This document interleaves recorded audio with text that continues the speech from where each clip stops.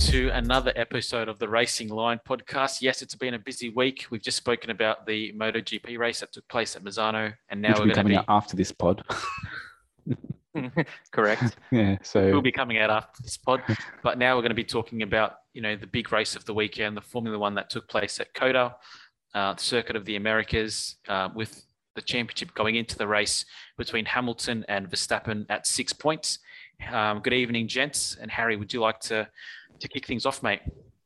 Yeah, well, what a race. I loved it. Firstly, the track. COTA is awesome for Formula One. I know there were issues in MotoGP with the bumps, but for Formula One, it's just it's a spectacle. I love it. The vibe over the whole weekend was amazing. And I knew we'd be in for a good race after the opening lap. Lewis taking the lead on turn one, but the highlight for me was the McLaren boys and Carlos. The racing Carlos. Carlos. The racing between the three of them was some of the best I've seen in a long time, probably topping the Checo and Hamilton one from the Turkish Grand Prix. They were clean, but going for it. I think the lead changed 3 or 4 times throughout that whole sequence. And, Norris was in front at one point. Carlos was in front. Daniel was in front. It was awesome. Then after the opening couple of laps, the race did set into a bit of a rhythm with Lewis and Max opening a gap on Checo. Then after about 10 or so laps, Red Bull made the decision to try and undercut Lewis and bring Max in for his first stop, which I thought was surprising considering Pirelli was saying all weekend that the mediums could go for 20 plus laps. But Max seemed to think that his mediums were going off pretty quickly. So, but it ended up being a stroke of genius. Red Bull were able to undercut the Merc quite significantly. Lewis stayed out for so long, it allowed Max to cut something like 3 or 4 seconds in 2 or 3 laps, which was rapid. I think Merc were hoping for the fact that Lewis's tyres would see him come good towards the back end of the race, which we kind of saw, but it didn't really pan out the way they thought it would. A little further back, Leclerc was in no man's land, wasn't making any progress on Checo, but was pulling away from DR and Carlos. For me, Charles had one of those really good, boring professional races, and he said so himself after the race. Daniel and Carlos were having a great battle throughout the entire race, and the fact that the Ferrari seemed to have more pace around this circuit and that Daniel kept Carlos at bay the entire race shows to me that Daniel is getting on top of this car and beginning to perform better than Lando. And I think at some points throughout the race, he was going through tyre preservation. He'd be 2 seconds in front of Carlos, and then all of a sudden, Carlos would be within DRS, and then he'd pull away again. It was just back and forth, and the two did touch towards the back end of the race, but it was just a racing incident, and luckily the FIA felt the same. Further back, I think Yuki showed some more form this weekend, and again, he was keeping Bottas behind him. Last week, it was Hamilton. I think he's coming into his own in the car. He's not quite where Pierre is at this point, but he's looking better. And speaking of VB, he's just having these off weekends randomly. One weekend he's winning. Next weekend he's struggling to get through the pack. It seems to me like I think that car is not made to follow. Yeah, it's not made. It's great when it's up the top, when it's up front, but when it's coming through the pack, it does struggle. And we've seen that with Lewis as well throughout the year. One of my favorite parts of the race was Kimi and Nando going for it for 12th position. You got 3 world championships between the two. Nando, for me, I'm loving having this guy back in the sport. His racecraft is just awesome. And he seems to have some peace around the fact that he won't be challenging for world titles anymore. And he's just having fun. I think he's just loving that midfield scrap. Like that actually is a lot of fun. Yeah, 100%. And Kimi gave as good as he got. I think, Kimi did go off at the end of the race. Obviously, he's not in the same sort of form that Nando's in, but it was good to see. It felt like we were back in 2005. And the end of the race was great. Lewis and Max, going for it. Lewis was getting within DRS, then Max pushing, taking Lewis out of DRS. I think Max drove perfectly in this race, deserved the win, had pole, got the win. And I think Red Bull's strategy this weekend is what won it for him, to be honest. His driving was phenomenal, but the strategy on that pit wall was just second to none. Ballsy. Yeah, Risk it definitely. for the biscuit. And I think that's how you win world championships, to be honest. I really think this is the first race that we've had where Checo being brought into the whole race strategy really did help Red Bull this year. This week, sorry, we haven't seen that before this year because he's never actually been close enough.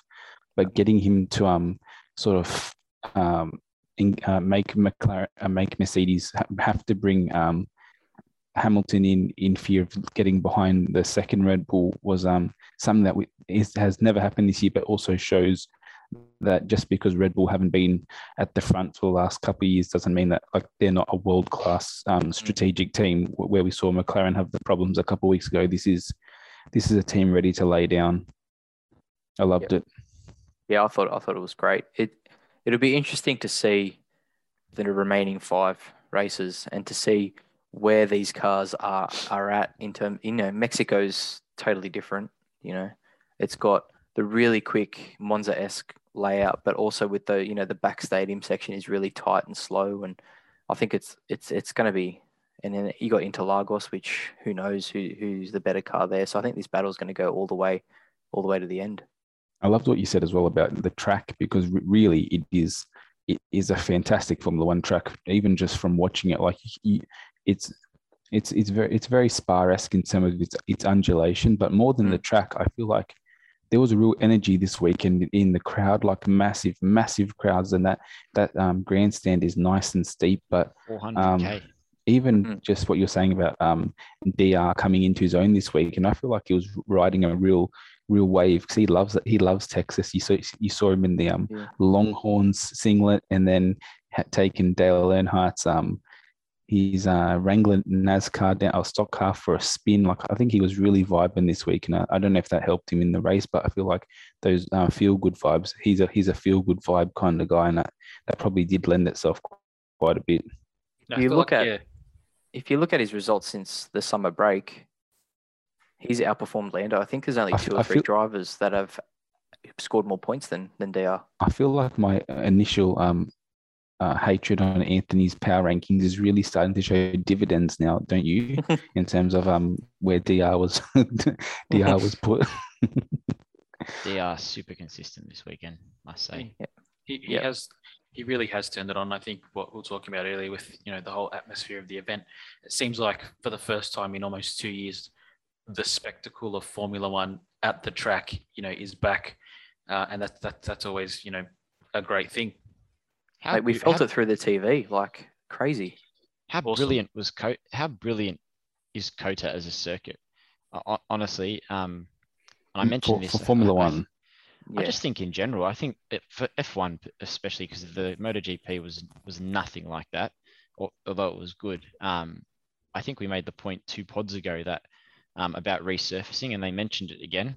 If MotoGP goes to COTA next year, but the track will need to be resurfaced. So assuming F1 is back there in 2022, it just adds another layer of this spectacle that you're talking about, the resurfaced track. I mean, that track is brilliant. I had never actually paid attention to how steep the first corner, the hill towards the first corner is before.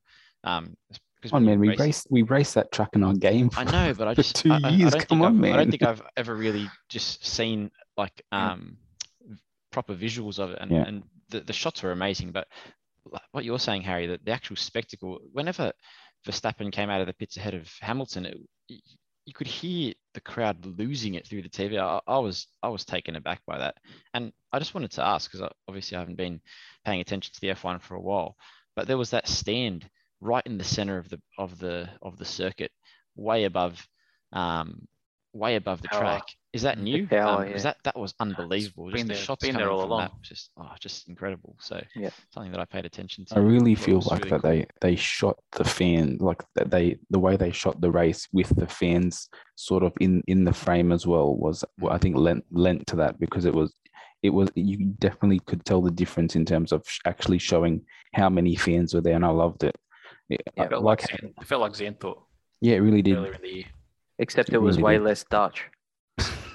But they were still very Max-esque though. There was still a lot of Pro Max. I think DR was the main spectacle. They love him over there. Well, he loves it over there as well. I think Drive to Survive put him on the map over there big time. He's on all the podcasts over there. Like he's just, yeah. But you love DRA, mate. I do love DR. You'd probably argue that the orange at Zandvoort was for the papaya of the McLaren, not for Max. I think Lando was arguing that, wasn't he?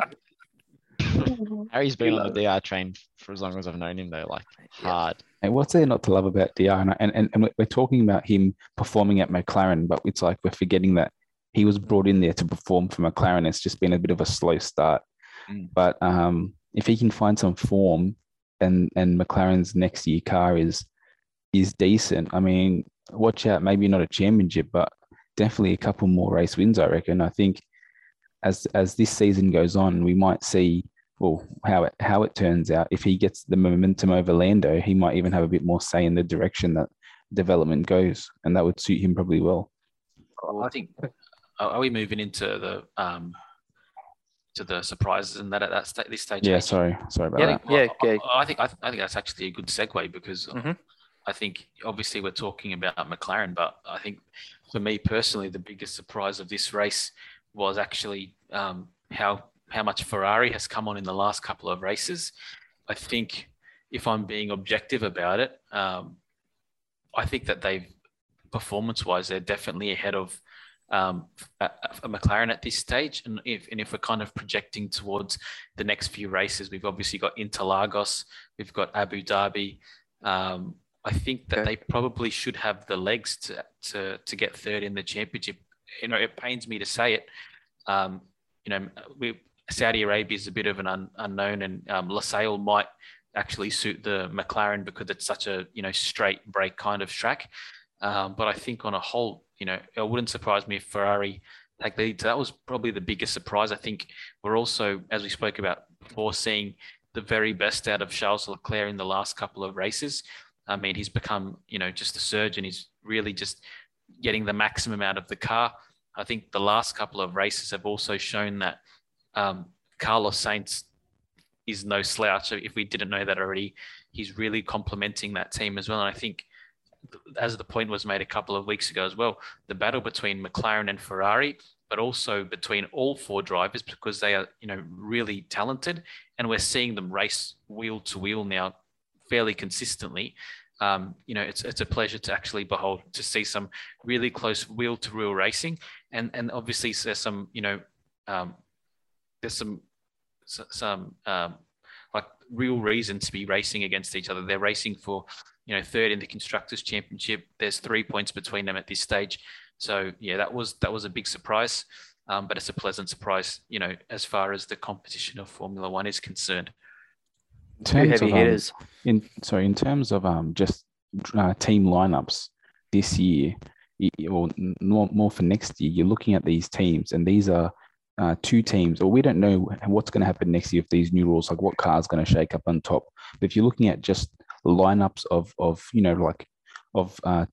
of power, both these teams have got two drivers on each side who can step in as number ones, and you see Mercedes now bringing George Russell in, probably doing the same thing. You can't take anything for granted. And even Checo at Red Bull, you see that Red Bull said, no, we're not going to have this young driver sort of roundabout development. We just want to bring in someone who we know can do the job. And looking into next year, I'm really excited to see like where these driver lineups go, because there's 8 of probably the best of the 4 of the strongest team lineups we've seen in a long time. I love it. Yeah, go Mixwell. I just want to touch on 2 things that I noticed, and similar to Harry with MotoGP, I'm not going to sit here pretending that I'm some expert at F1, but we've spoken about strategy over the last 3 races, and Harry mentioned this to begin with, that I think the strategy that Red Bull utilized was awesome. Granted, there weren't any like freak weather events that have happened in previous races that I've been paying attention to or anything like that, but it almost didn't work. But because Hamilton was catching him, Verstappen at the end there, but it was flawless. So that's always impressive for me, especially someone newish to the sport. I really liked that. I found it entertaining. I found the whole, the whole unknown factor until those last 10 laps or so really fascinating. But actually the cars behind Mercedes and Red Bull was fascinating me the most, and it's a shame that they didn't show more of the battles that were taking place in the mid to late races between those races. But for me, the racer that's I'm starting to really pay attention to is Tsunoda. Last race, he had that moment with Hamilton where he was difficult to pass, and he was kind of pushing his car, which I'm gathering isn't ultra competitive, to the limit. And then we see again today a strongish finish in ninth. So I think he's slowly becoming my racer to follow. But I think it's quite fascinating what you guys are saying, to see Ferrari and McLaren historically, juggernauts of F1 now really starting to be really consistent, and you see McLaren, with the pace that they have in their car down straights and things like that. I think, like Harry said, given that there's big changes coming next year, it could really be interesting to see what happens in 2022. And I'm really excited to get to be more involved in it moving, more involved with F1 moving forward, and see what happens. I think it's it's going to be interesting. Go Harry. Sorry. I was just going to say, like, backing off what you said earlier, Joey, in terms of Daniel feeling, he loves Austin, he loves America, and he was feeling that vibe. I think McLaren as a team, the way Zach Brown set it up, it's got this real family feel. And I think the fact that they've backed Daniel the whole way through the year when he hasn't been performing at his best, and now they're reaping those results. Monza this week, I think he did quite well at Spa. Zach got the tattoo this week, so yeah, I love Zach. He's honestly like the world's best dad. But he, Seidel came out the last night after the race, or this morning. Hope your dad doesn't listen to this, eh? He'll be right. Seidel came out this morning and said after the race, that was Daniel's best performance in a McLaren. Yes, he won at Monza, but that was his best performance. He managed to keep Sainz behind him, and that whole family vibe and backing your drivers. I think Daniel and Lando, Lando came after the race, said, I was crap today, but they're getting around the drivers and saying, no, we're doing well. We're a team. We're moving forward together. And I think that's really good for the future. I think that's been the biggest improvement with McLaren, to be honest with you. If you think about them over the last 5 years, obviously they had such a storied history with Ron Dennis, and then when it all started turning pretty pear-shaped, they were kind of hanging on to their history as if that was going to, pull them out of their funk. And I think what Zach Brown's really been able to do to the team, and, even bringing in Seidel as well, is I think they've become a lot more humble. I think when you think of the team atmosphere that the team has now compared to where it was in the past, with drivers like Montoya and Alonso, and obviously Hamilton as well, they're building up together. And I think that's, it's really paid dividends for them. I think we're seeing similar things with Ferrari as well. At this stage, obviously, they've had a shocking year, and they've kind of had to, obviously become a little bit more humble. And I think we're seeing the same kind of dynamic with Leclerc and Sainz, where these teams now are using those two drivers to obviously get to a position where they can be competitive. Now, obviously, as they become more competitive, it's going to be more difficult to foster and continue that relationship. But it's really, I think Zach Brown has done a great job in actually building the chemistry of that team. And even with things like, bringing the Earnhardt car for Daniel to race, as part of his promise. I mean, the point was made that he could have just as easily rented out a track in England on a miserable day and said, here, you can drive it here. But that really shows, Does Zach own that car? Yeah, it's his car. Okay, fair enough. And he flew it over from England, for Daniel to drive in front of the fans. I mean, that, if you want to build confidence and morale in your team, what better way to do it than through something like that? So I do agree with your point, Harry. I think that, he's, not the engineer. He's not managing the team, from the pit wall. He's obviously looking at more of the macro, but his fingerprints, particularly on how the team is feeling and how they operate, it's really visible to see. Do you mind if I say my disappointment for the week? Because I think can I touch on Sonoda just quickly first? Just go for it. Yeah. So one of the things I love about Sonoda, or not love, but I love seeing him do well, is I think it was in pre-season testing they were saying Sonoda has had the least amount of competitive laps in racing of any F1 driver, like getting there. So like an American football sort of saying, you just need reps, he just needs seat time. And now we're seeing with a bit more seat time and a bit of a few different experiences, is actually really showing the promise that obviously they saw in him when they signed him.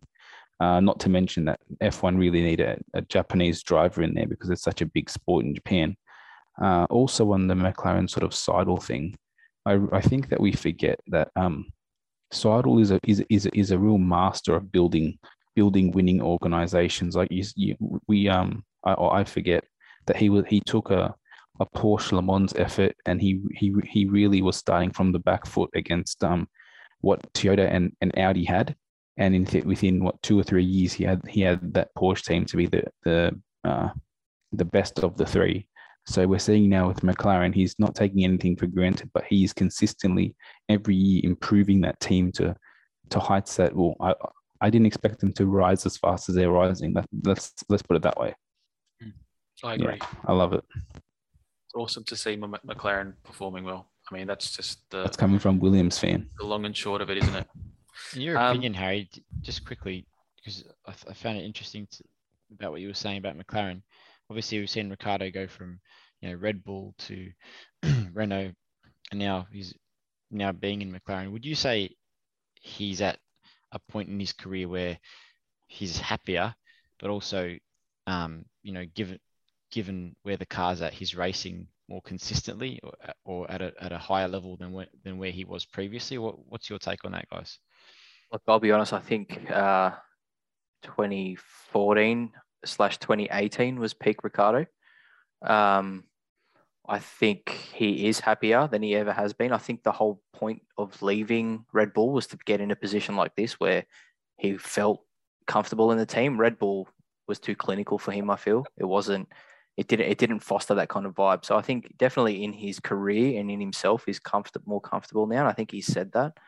But in terms of race performance, early 2018, when he won 2 out of the first 6 races, that was peak DR for me. Do you think a lot of that comes down to the car though? Like, do you feel like we could see a bit of a renaissance with DR if the car continues to get stronger, which you guys have made the point that it has, and it's becoming increasingly more competitive? Do you think you could see a bit of a renaissance with DR in terms of his performances, especially moving into next year, and considering too that racers are starting to race well into their 30s now? We see this in most into their 40s sports now. Yeah, we see this in most competitive sports. Even in high contact sports, that athletes are becoming more and more durable. It is a situation where he could be, still in the paddock for a number of years. Do you think that there's potential moving forward, especially with the rule changes and the regulations coming in next year, that we could see DR return to highly competitive positions in the championship? I don't think DR will be a 40 plus racer. He just doesn't have that vibe. He just, I think when he loses, I don't think he has that drive like Alonso does. But I think that his last race win was probably his most impressive out of all of them, to be honest. Like, because I didn't really see that one coming, the one at McLaren, at all. Like, you wouldn't expect it to really have happened. This is going to sound weird, but I don't think we've seen peak DR. Like, if he gets the car that can win week in, week out, like, he's never actually had a car that can win week in, week out. The races he won at Red Bull, or the races that Red Bull were expected to win, and he delivered. But like, that was a car that was not able to win everywhere. Like, I'd love to see him finally in a car where he can go every weekend and win somewhere.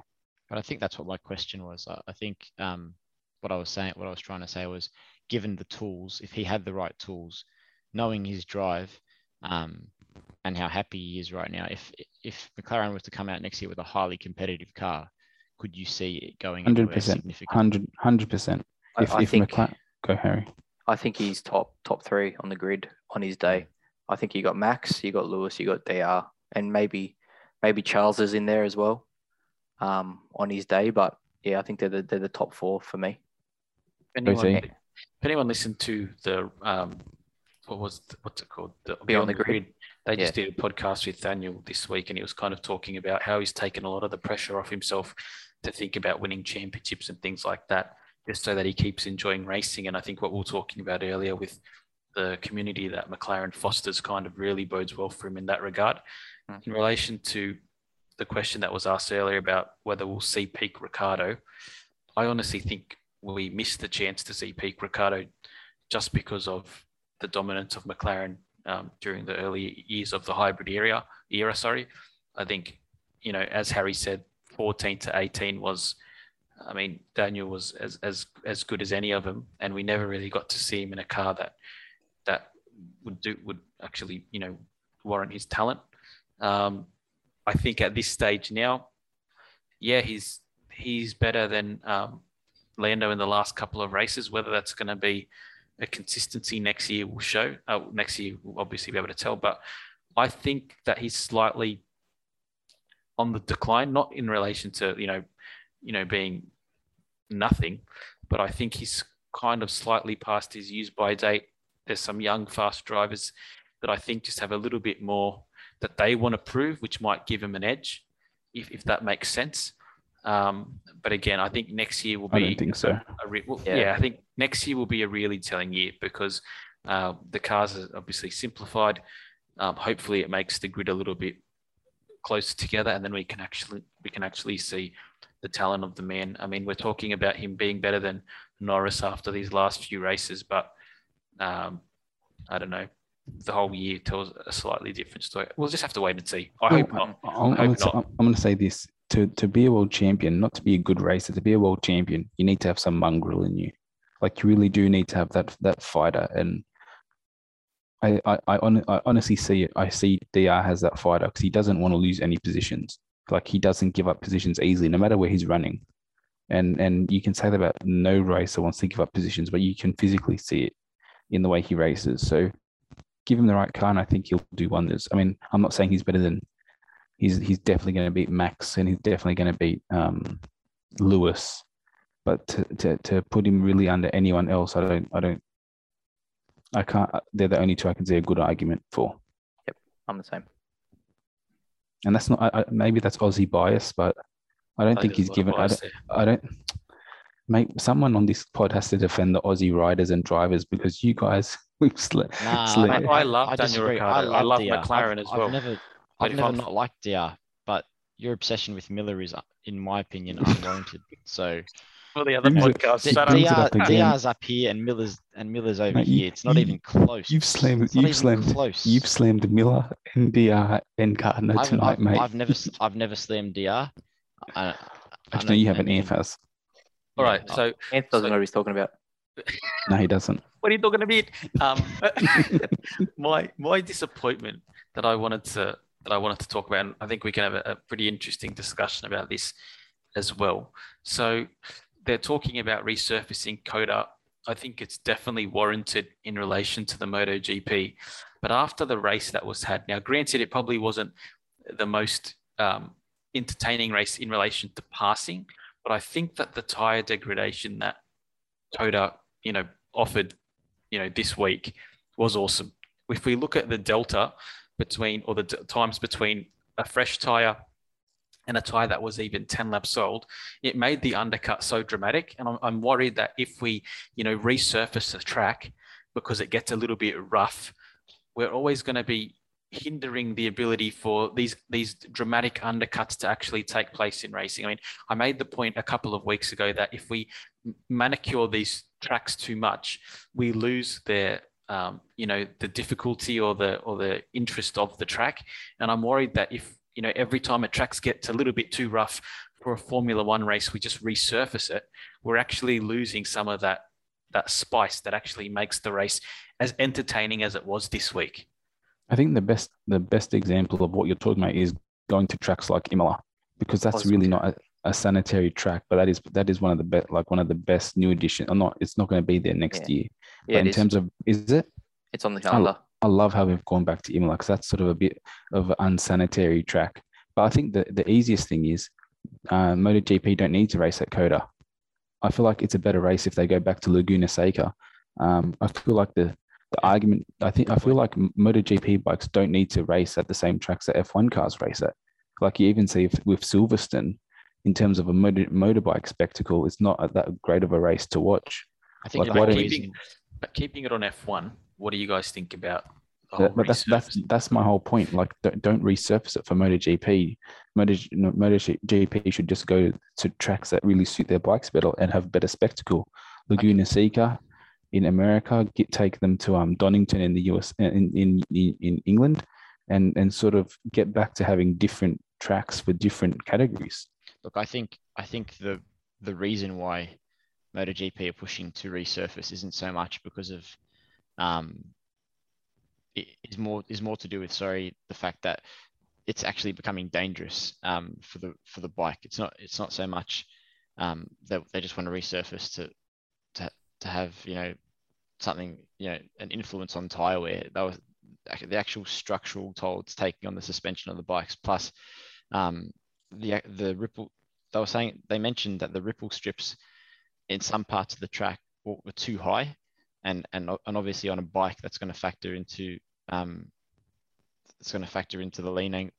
When the bikes come in on a certain lean angle, they were saying if the ripple strip was too high, you start to get bikes coming off at places they're not meant to come off at really high speed. So. Apparently, I heard this week, this problem is going to happen on every track that F1 cars race on because there's so much torque generated from their rear tires that they literally can shift the tarmac. So you just get that happening a few too many times in one spot, and you're going to come up with the same problem. But even in the F1, I mean, was it Gasly who had to retire from curb damage or something like that? So but don't go on the curbs. Yeah, and I'm with Anthony. Like, I think resurfacing takes out all that jeopardy of two-stop strategies, takes out the tire wear. Like, how often do we see these days that Formula One's a one-stop race, and unless you stuff up the pit stop, nothing happens, nothing changes. Whereas this, we had the undercut, we had slow pit stops, like we had the whole lot. And we're not just talking about like a 2-second undercut. It was a 6-second undercut, which is insane. And that's how racing should be. I mean, he came in on lap 10, which was bizarrely early, but by the time you get back, it's a 6-second undercut. That is what makes racing so good. If we're talking about coming in a lap before and getting just a 1-lap undercut because they're able to push 100% the whole time, or there's really no character to the track. I mean, and I understand the argument for MotoGP. I think that it's completely valid, but the point I was trying to make is it would be a shame for the F1 race next year if we lost. Like, this race was awesome, and it didn't have that much overtaking. Why would we want to lose that? Can I say, Abu Dhabi, nicely laid surface, boring race. Nothing happens. This one, surface is all over the shop, tire wears quite heavy, awesome race. Like that's what I'm comparing it to. Abu Dhabi is horrible. Character. You're making a really good point about again. I think the only reason why I even mentioned resurfacing was because of safety and how seriously MotoGP takes rider safety, given they should. Yeah, exactly. Given the nature of the accidents and the potential deaths that the deaths that we've actually seen in the last decade, it makes complete sense. But yeah, for sure, you don't want to see fabled tracks and really popular tracks losing that character. It was a real shame that we didn't see Spa this year because I don't think I've ever watched a race at Spa in the F1. I was really excited for that, and that's a track that is full of character. So you don't want to see those tracks lessened in any way. I want to say this just quickly, just to end this. When we go to Italy, F1 races at Imola and Monza. Motorbikes never race at Imola and Monza. They have their own tracks. You go to Spain, they have their own tracks. They race on Catalunya, but that's not even the biggest track in Spain. Anything get me started on Spain. The only thing I'll say is that the tracks that are in hot places, they seem to rip up with F1 cars. That just happens because the temperatures are so hot.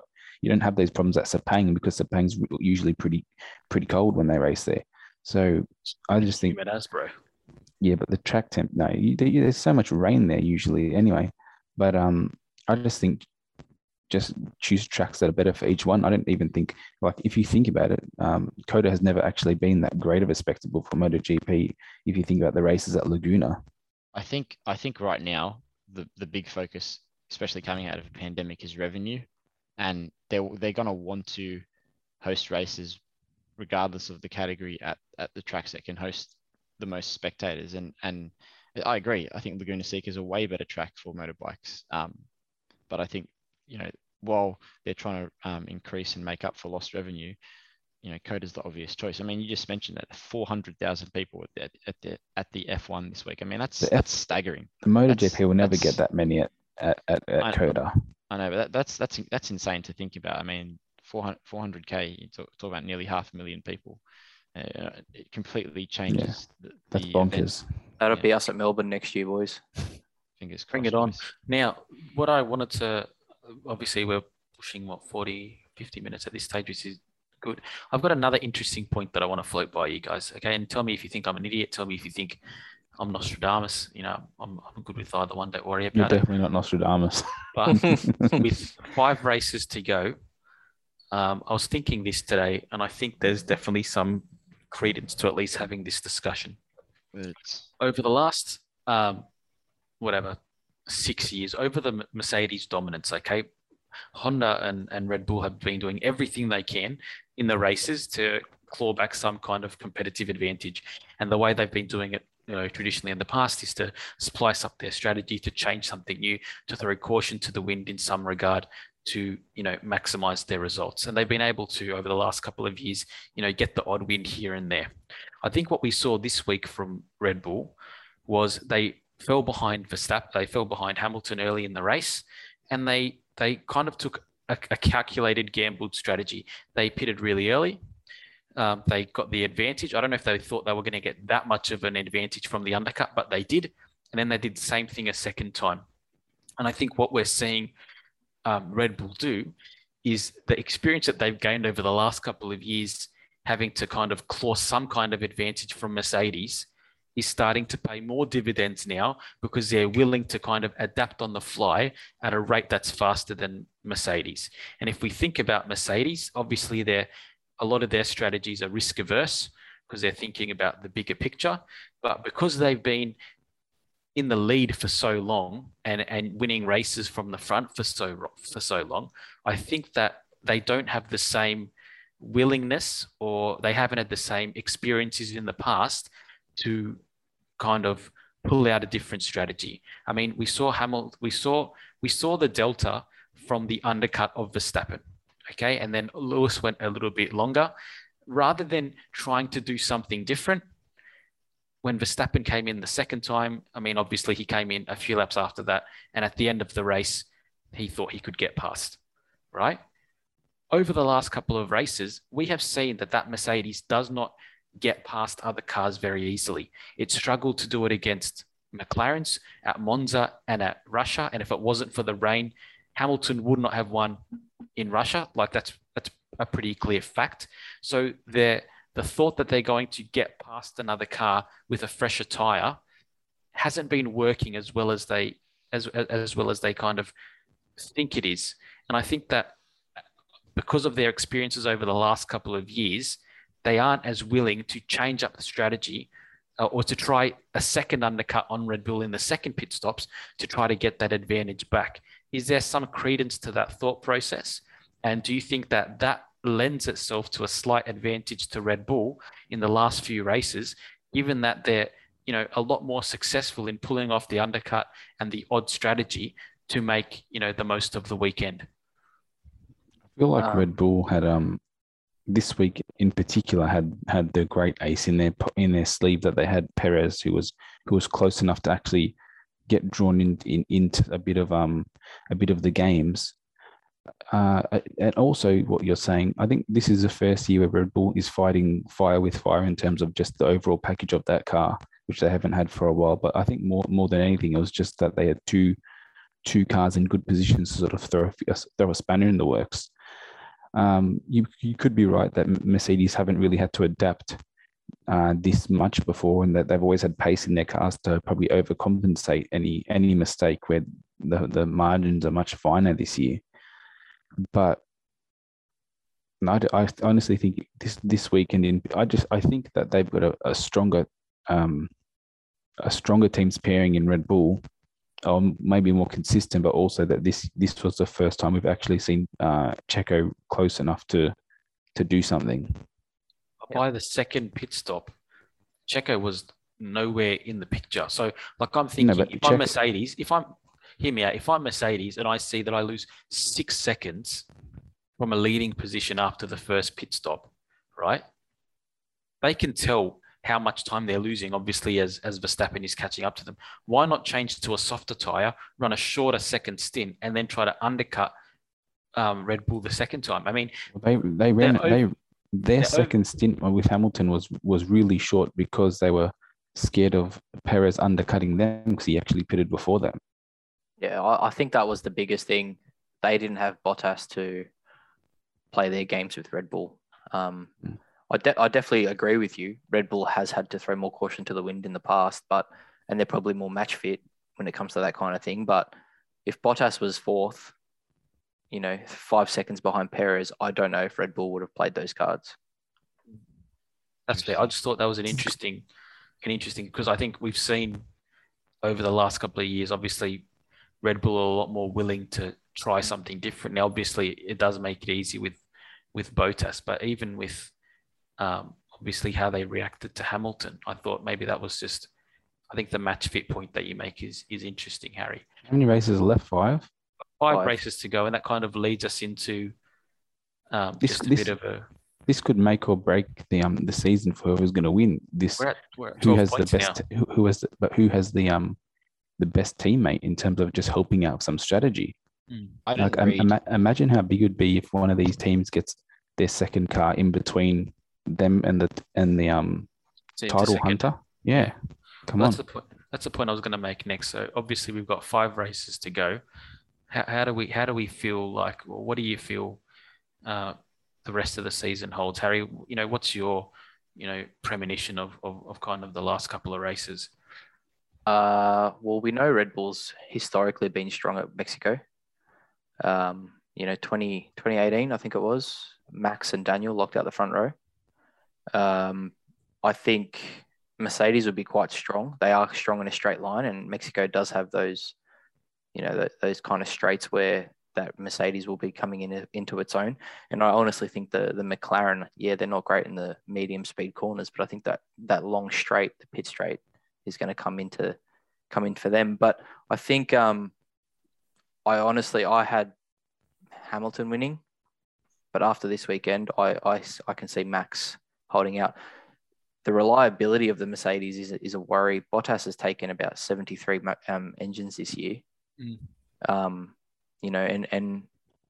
they're saying, I'm hearing that Lewis is going to have to take another one as well. So I think if Mercedes don't fix their reliability, then Red Bull's going to walk away with it from here on in. I think if Verstappen is able to win the next race, and if Perez is able to come second, that could be pretty telling for the championship. I also obviously they talk about the Honda being a particularly good engine at altitude, which is what gives Red Bull a lot of its advantage. I wouldn't be surprised to see Pierre Gasly also playing, I don't know, some kind of a role if they can qualify that car well. At the very least, he might take Bottas out of the equation in relation to being in front of him and kind of getting him out of the pit strategy game. So the next race is pretty telling. I'll give you a quick number crunch. This might be interesting for you.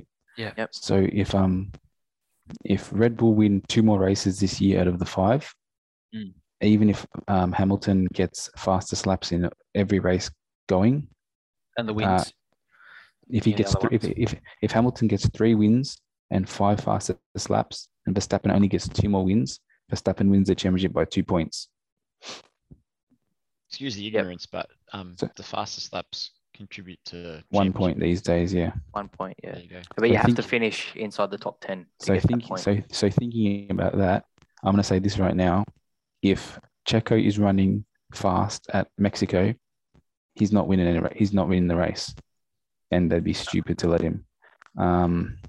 I do think that the next 2 tracks will be the best chances for Red Bull to get their wins.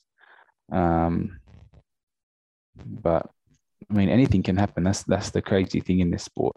But you can definitely imagine if that Red Bull have been crunching these numbers as well, and the second that they know this is right, they're going to let Lewis win those. If they can get the 2 next wins, they will let Lewis win those races by 3 minutes. They will not even care. They'll put him in a pocket of air and not let anyone mess up their chances. I think that's a good place to end it, boys. I mean, everyone that's listening, I mean, we've got a few races to go. The heat is definitely on, and we can't wait to bring some more podcasts to review the upcoming races. Thanks again for listening. Please like and subscribe on all our socials and on YouTube. Please share the word so that we can, increase our fan base. And most importantly, thanks for giving your time to listen to another one of our podcasts. So thanks so much. This week we'll also have the review of the MotoGP race coming up. So give that a listen, and we'll have an interview with a young Australian driver, Aaron Cameron, racing currently in TCR, which might be interesting with the Bathurst 1000 and TCR races coming up later in the year as well. So thanks so much for your time. Have a great night. Thanks, gents. Awesome work. Thanks guys. Yeah, have a good night, fellas. See ya.